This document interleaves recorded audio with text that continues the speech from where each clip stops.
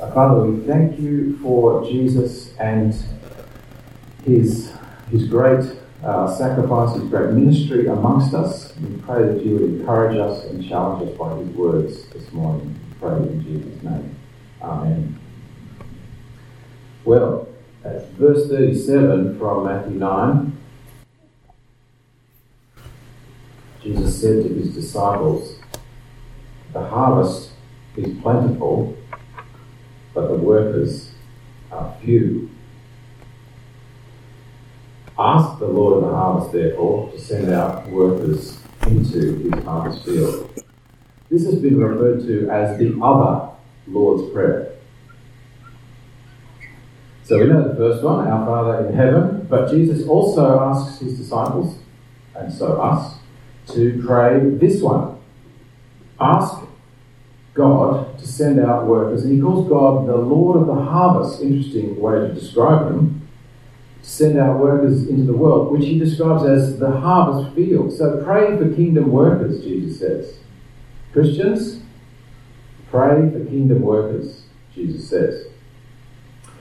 There is need for kingdom workers. That is, he looks at the crowds and he sees that they're harassed and helpless, like sheep without a shepherd. It's just as true today, isn't it? When you walk down the street to the cafes, or when you're driving, you look in the cars next to you, and you just look at the crowd, what do you think? Do you think that everyone's got it together?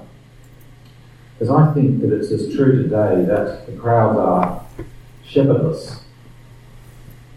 So there is a need for workers, but there is also a massive opportunity for workers. Jesus says the harvest is plentiful. There's no shortage of opportunities.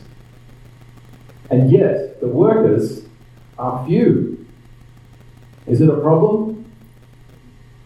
Well, I think Jesus is putting it to us as an opportunity. We can trust the Lord of the harvest, but this is what he wants us to do. So what better thing to do than to pray the prayer that Jesus has given us for more kingdom workers, and to pray it over and over and over. Lord, please send out workers to Brighton, Bangladesh, wherever it is. You may think it's kind of odd, is it an unnecessary thing to pray that God would do the things that he's already intending to do? i.e., reap a glorious harvest one day. But I guess, he's telling us to do it anyway. So maybe there's something that we need to learn from this. He's challenging us in this. And I think there's kind of two layers of the challenge. There's a surface layer challenge, and then I think there's a slightly deeper challenge. The first challenge is to pray this prayer. I think the second, slightly deeper one, is to be the answer to the prayer. I've been praying this prayer for years, and what an easy prayer. Here I am, Lord, ready to do your will, so please send someone else. That's easy, isn't it? And that's what he told me to pray, so I'm just doing what he said. Someone else, would you please go? It could be a cop-out prayer, couldn't it? It's no strings attached, no obligations, just, Lord, I'm burdened by the need and the opportunity. Would you please raise up the troops? And when you do, I will give deep thanks from the heart that you didn't call me. Thank you, God, that other people went and I didn't have to go. And we should actually, I think, be praying that God would send other people. I think that's kind of what Jesus is saying on the surface level. Because, when you think about it, you think about your own life and circumstance and how hard it would be logistically to do this. You can't go to every country or every people group. Even we as a church, if we decided that everybody who was going to go to a different people group, we still wouldn't even scratch the surface if we spent 10 minutes in each people group. So, we do need to pray that others would go.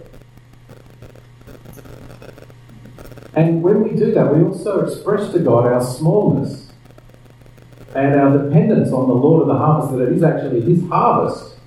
And we don't need to stress about it, but we do need to get involved with it and participate in the way that He wants us. And so we can express that dependence when we pray through the vast array of mission opportunities that exist in the world. And you know what? You can't even pray for the whole lot. It's just too many. But that shouldn't stop us from getting started. But also, let's be realistic. Your life and family circumstances right now might mean that going to Afghanistan or Myanmar right now might not be the easiest or most best thing to do. And so we should pray that God would send someone else. Because, well, if I can't go, God, would you send someone there? Is there someone whose life circumstance is at the right point? And then be thankful when He does. And in fact, CMS is planning to send workers to both those locations, and that's something that makes me very thankful. You see, in Afghanistan, there are small gatherings of Christians who meet together secretly because it's illegal. There are no churches. Christians have been chased out, along with foreign charities and development organisations and mission agencies. The Taliban is in charge. And in Myanmar, the army is in charge. They're no better. They just blew up a community a week or two ago. They've jailed key members of the government. They're getting rich off the poverty of the nation. You might be aware there aren't churches in Myanmar, but most of them are amongst the minority people groups that the army is trying to subdue. You know, there are tens of millions of Burmese Buddhists and tens of millions of Afghan Muslims who not only don't know the Great Shepherd, but they have no way of finding out about him. Unless God sends kingdom workers. So how good is it that God is answering this prayer? Aren't we glad? We can rejoice over the fact that there are workers going to these places, but we can also keep praying the prayer because those missionaries will only be a drop in the bucket, and there are so many other places for which kingdom workers are greatly needed. The harvest is without a doubt plentiful. Perhaps, a million times more, you might feel it, even when Jesus was saying this, the population of the world, 8 billion people. But how do we become the answer to this prayer? I think we can pray. But how do we become the answer? Lord, send me. And do I have to be willing to go wherever He will send me? It's a good question. It's a tough question. I mean, He is the Lord, so He could command you to go somewhere. And what would you do if He did? But Jesus is wonderful. He's very, very patient with us. And I think in this passage we see different motivations at work. To start with, it's Jesus' heart that is on display here, not His whip. He uses the whip in other contexts. But here, what you're seeing is the compassion for people, the lost, the shepherdless. He loves them and He sees that they have a great need. But not only is the passage showing us Christ's love, I think it's tapping into our loves as well. Because God knows that we are much better motivated by our loves than by some sort of law that is put down on our heads. And so this great call to prayer that we've seen there in Matthew 9:37-38, it comes at the point of climax in this passage. It's following a series of micro stories that lay out several reasons. They lay out a context for why we might pray that prayer and even be the answer to that prayer. And I think it would be good for us to just spend a few minutes just skating over, to some extent, all we can really do, that context.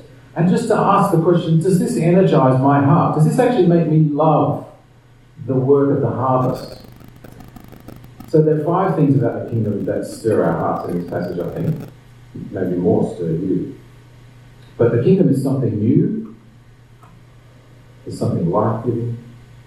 It's something healing and cleansing. It's kind of 6 things, isn't it? Something eye-opening. And something mouth-opening. We'll go through them really quickly. Firstly, the kingdom is something new. The reading we had, it started with this Q&A, slightly tense Q&A, which turns into a discussion about old garments and old and new wine.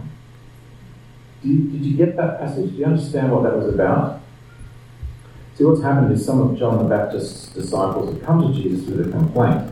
How come we got a little piece of lettuce in our lunchboxes and your disciples got chocolate and chips for lunch? Now, my kids won't mind me telling you that each of them cares a great deal about what the other person gets in their lunchboxes. And here John's disciples are kind of doing the same thing. They're saying, hey, Jesus, we are fasting because we're holy and godly. But you don't make your disciples fast. It's not fair. And Jesus says, well, you've misunderstood what's going on here.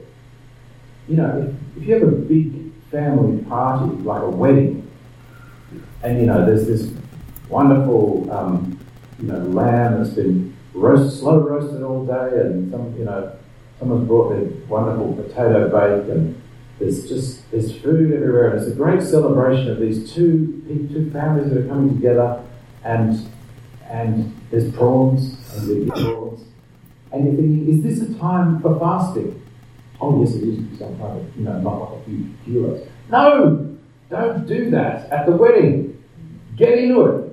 Eat it. Enjoy it. Celebrate. Because that's what the wedding's for. It's not for your silly fast. Not that fast is silly. Certainly not. Anyway, let's not get into that. The point is, when there is a time to fast, and Jesus says that time will come when I go, there'll be plenty of opportunity for fasting, but it's not while I'm here. And he gives an illustration to try and drive the point home of what's going on here. But what's going on is there's an old and a new, and they're being confused. And I think we do it too. I think we sometimes just dwell in the old and forget that the new has come. He says if you get this unshrunk cloth and you use that to patch an old garment that's torn, it'll tear. And then same with wineskins. He says if you've got aged wineskins and you put new wine into it and there's fermentation and there's a chemical process, blah, blah, blah, blah, blah, they're going to burst. And he's saying the kingdom of God is something new and different. And so don't think about it with old categories. And so I've got to ask you, do you think of the kingdom of God as something new? Because it is. Even though it's 2,000 years since Christ inaugurated, it has so comprehensively changed the world. It's changed everything about our connection to God, about the opportunity for peace with Him, and about what we can expect from life, both here and eternally. And what's more, it's not even fully rolled out yet. Perhaps the technical term of saying is that we haven't seen nothing yet. It's still, we are in the midst of an amazing new thing. So Christianity isn't a relic. Friends and colleagues and people in the community may try to make you think that it is, but it's not. It's something new. It's bigger and better than a banquet, that's for sure. Secondly, we'll do with these more quickly. The kingdom is something life-giving. A little girl has died. And the mourners are there, the arrived already, they're carrying on. Jesus tells them to stop. In the old world, this little girl has no hope. But this is the new world, where she does have hope. In the life-giving kingdom of Christ, not even death can hold this girl down. And the challenge to us is to have the same extraordinary faith in Jesus that the synagogue leader, the father, has. Can you imagine if your daughter had died and you're in the house and there she is on the bed? Can you imagine leaving the house? Can you imagine just saying, no, I'm going off to find Jesus and I'm going to keep going until I find him? And you're running around, darting around the place and you think, I'm not accepting that. I know Jesus is here somewhere. That's faith, isn't it? To go running out looking for someone who will raise his daughter from the dead. And then he comes down and in front of everybody, he kneels in front of Jesus and he says, my daughter's died, but if you put your hand on her, she will live. Wow, what faith is that? And then that's exactly what happens. Why shouldn't we all have that faith? You know, Jesus raised people from the dead to wake us up to the reality that one day he will raise all who put our faith in him, raise us all from the dead. Just like this. And of course that girl will have died again, a second time. Perhaps as an old woman, we don't know. But can you imagine the life she lived after this first miracle? Surely she would have then had the faith that she would see the greater miracle. I just love stories about Jesus raising people from the dead. They kind of smash our assumptions about life and death completely out of the ballpark. What have we got to be afraid of if our King raises the dead? What can possibly hurt you? What can the world possibly take away from you? There's that famous quote from Jim Elliot about the sacrifices that we might make for the kingdom. Even what we call the ultimate sacrifice. He is no fool who gives what he cannot keep to gain what he cannot lose. This kingdom is something life-giving. Thirdly, the kingdom is something healing and cleansing.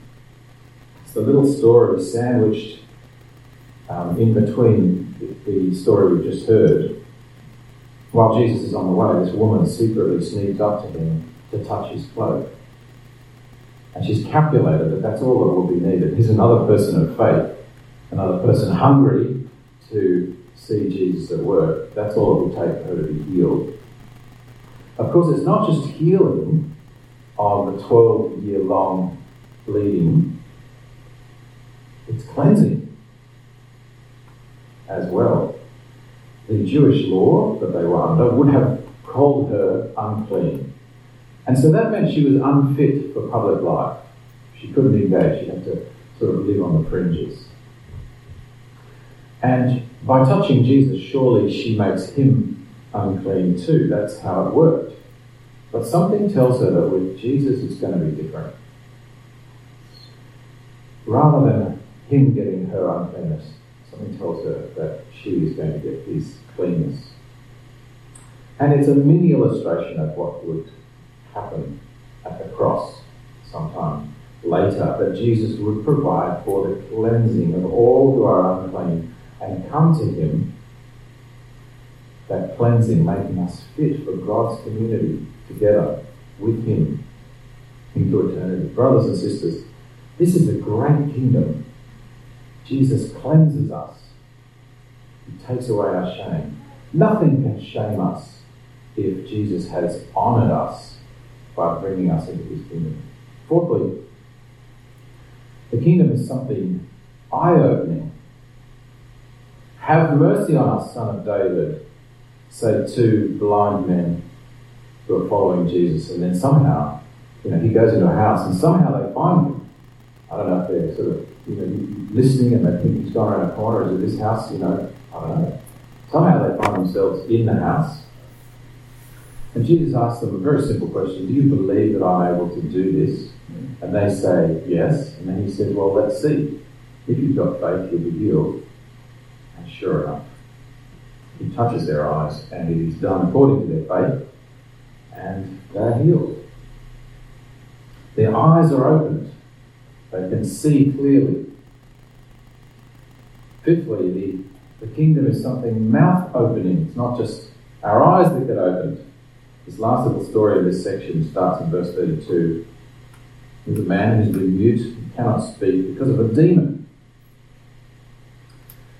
We don't believe in demons in the West, but in the church we do believe in demons because we believe in the spiritual world. We believe that there are enemies of God who are trying to pull apart the good things that God is doing.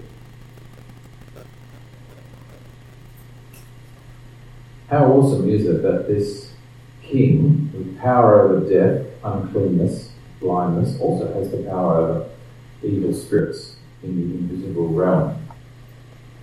The man regains his voice and the crowd says these incredible words. Nothing like this has ever been seen in Israel. It's verse 33. And you might be thinking, hang on, Mark, aren't you making a bit, you're taking this a bit metaphorically, this eyes opening and mouth opening stuff. Am I pushing that metaphor too far? But it was actually very common in the prophets, and Jesus in his own words as well, for physical healing and spiritual healing to be linked together. Spiritual blindness and physical blindness, they're often just talked about in the same breath. Spiritual revitalization is exactly what Jesus is seeking from the people, that they might turn and be forgiven. Every miracle that Jesus does has a kingdom purpose. It's not just about the poor person in front of him. It's about what it tells us, all of us. Everything recorded about what Jesus did has kingdom purpose. Alright, so those are the 5 little stories that lead up to it. There is the sort of the 6th one, which is the not so nice one, where the Pharisees, or I can't remember who exactly it is, but they say, nah. They're cynical, and they say it's just by the devil's power that Jesus is doing this. So, there's the warning not to take that cynical view.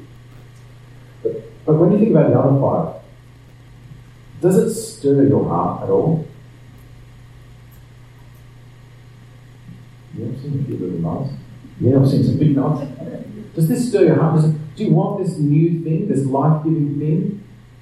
This cleansing and healing, this eye-opening, this mouth-opening? Do you want that? Does that actually energize you? Yeah? Yeah. I mean, I think that's why this thing comes at the climax point. Jesus is saying, this is what is happening. This is the great agenda, the kingdom. Do you want to be part of it? Well, we've got to pray, pray, pray. You can't make it yourself. That's where the context is for this prayer, this command to pray. We crave these things, don't we? We crave new things. And I'm not just talking about, I need a new phone, I need a new car, or whatever it is, I need a new pair of shoes. I think we crave that there could be something bigger and better. We crave the life-giving things when somebody's life is in danger or in jeopardy or is, fading away. I think this isn't right. Just imagine that someone could fix Ukraine. That would be so good. Someone that could restore the poor, revive the planet, restore every broken relationship. Well, that is exactly Christ's kingdom.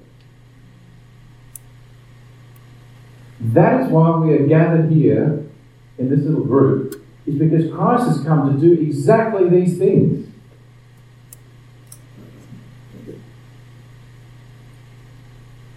And yet he tells us the workers are few. There's a massive, massive harvest and few workers. And so I think when we're praying this prayer, there is that should be nibbling away in the back of our minds. What about me? Will I pray? Will I go? Will you pray? And will you go? Maybe you think, well, I could go, but it kind of depends where you're talking. I mean, maybe if you sent me down to the cafes of Brighton or to the tourists of Glenelg, I'd be happy to go. I'd be more up for it than if you sent me to the bazaars of Kabul. But sometimes it's hard enough to get down to the tourists of Glenelg, isn't it? Or maybe I could manage striking up a faith conversation with friends and family here in Adelaide, or just dropping Jesus' name into conversation, or something that Jesus said or did in the conversation. Maybe I could do that, but Southeast Asia? Whoa! Africa?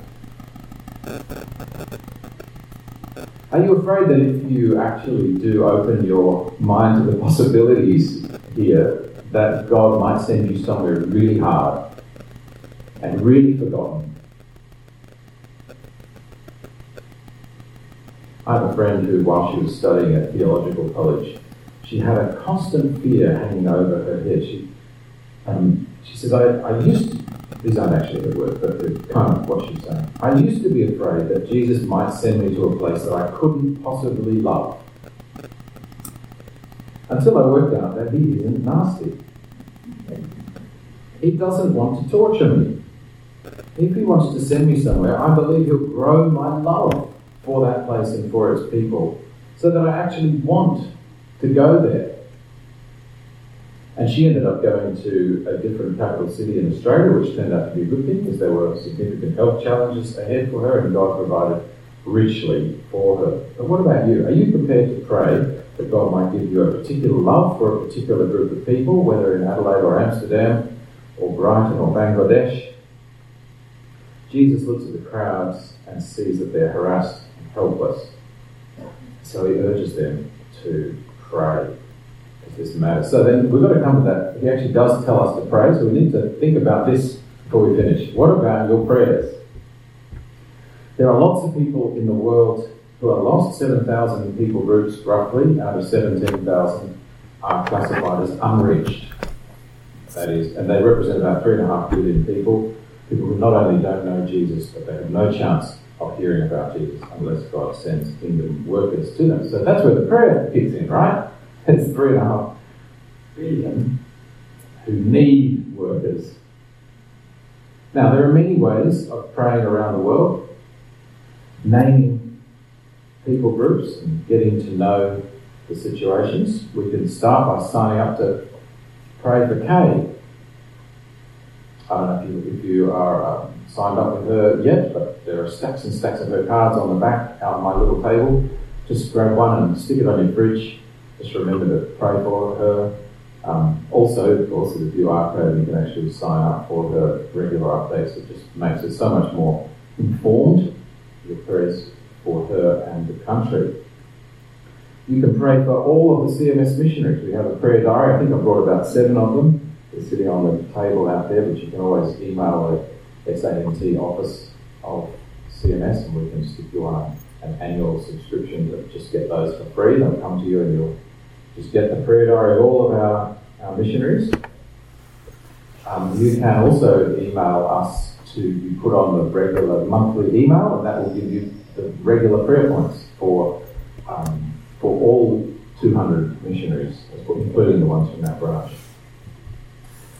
You could download the Operation World app on your phone. I've got it on my phone.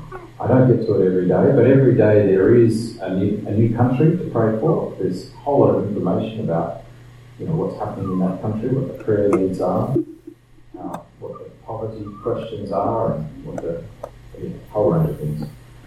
Or you could also connect with the Joshua Tree resources. They have a feed. If you've got a PrayerMate app on your phone, you can get the Joshua Tree feed into that. That will give you the unreached people group of the day.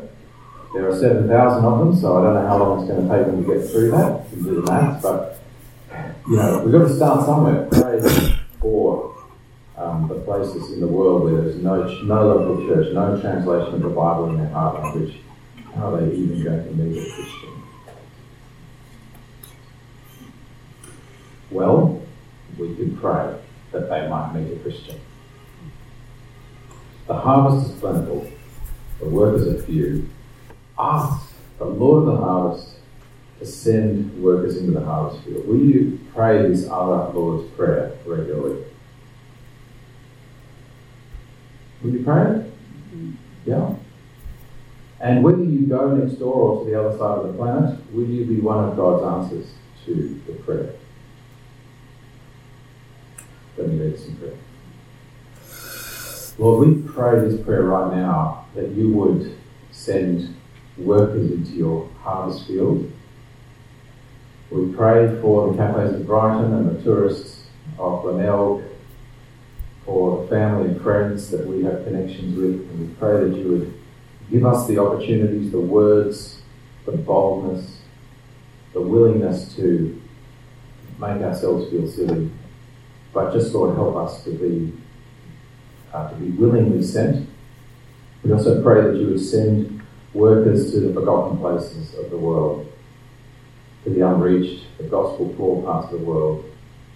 We pray that you would make us filled with compassion and just filled with joy and excitement at what Christ is offering, and the sense that it's not right that they don't know about it. Lord, would you please do this, send out the workers, and stir us to keep praying this prayer over and over.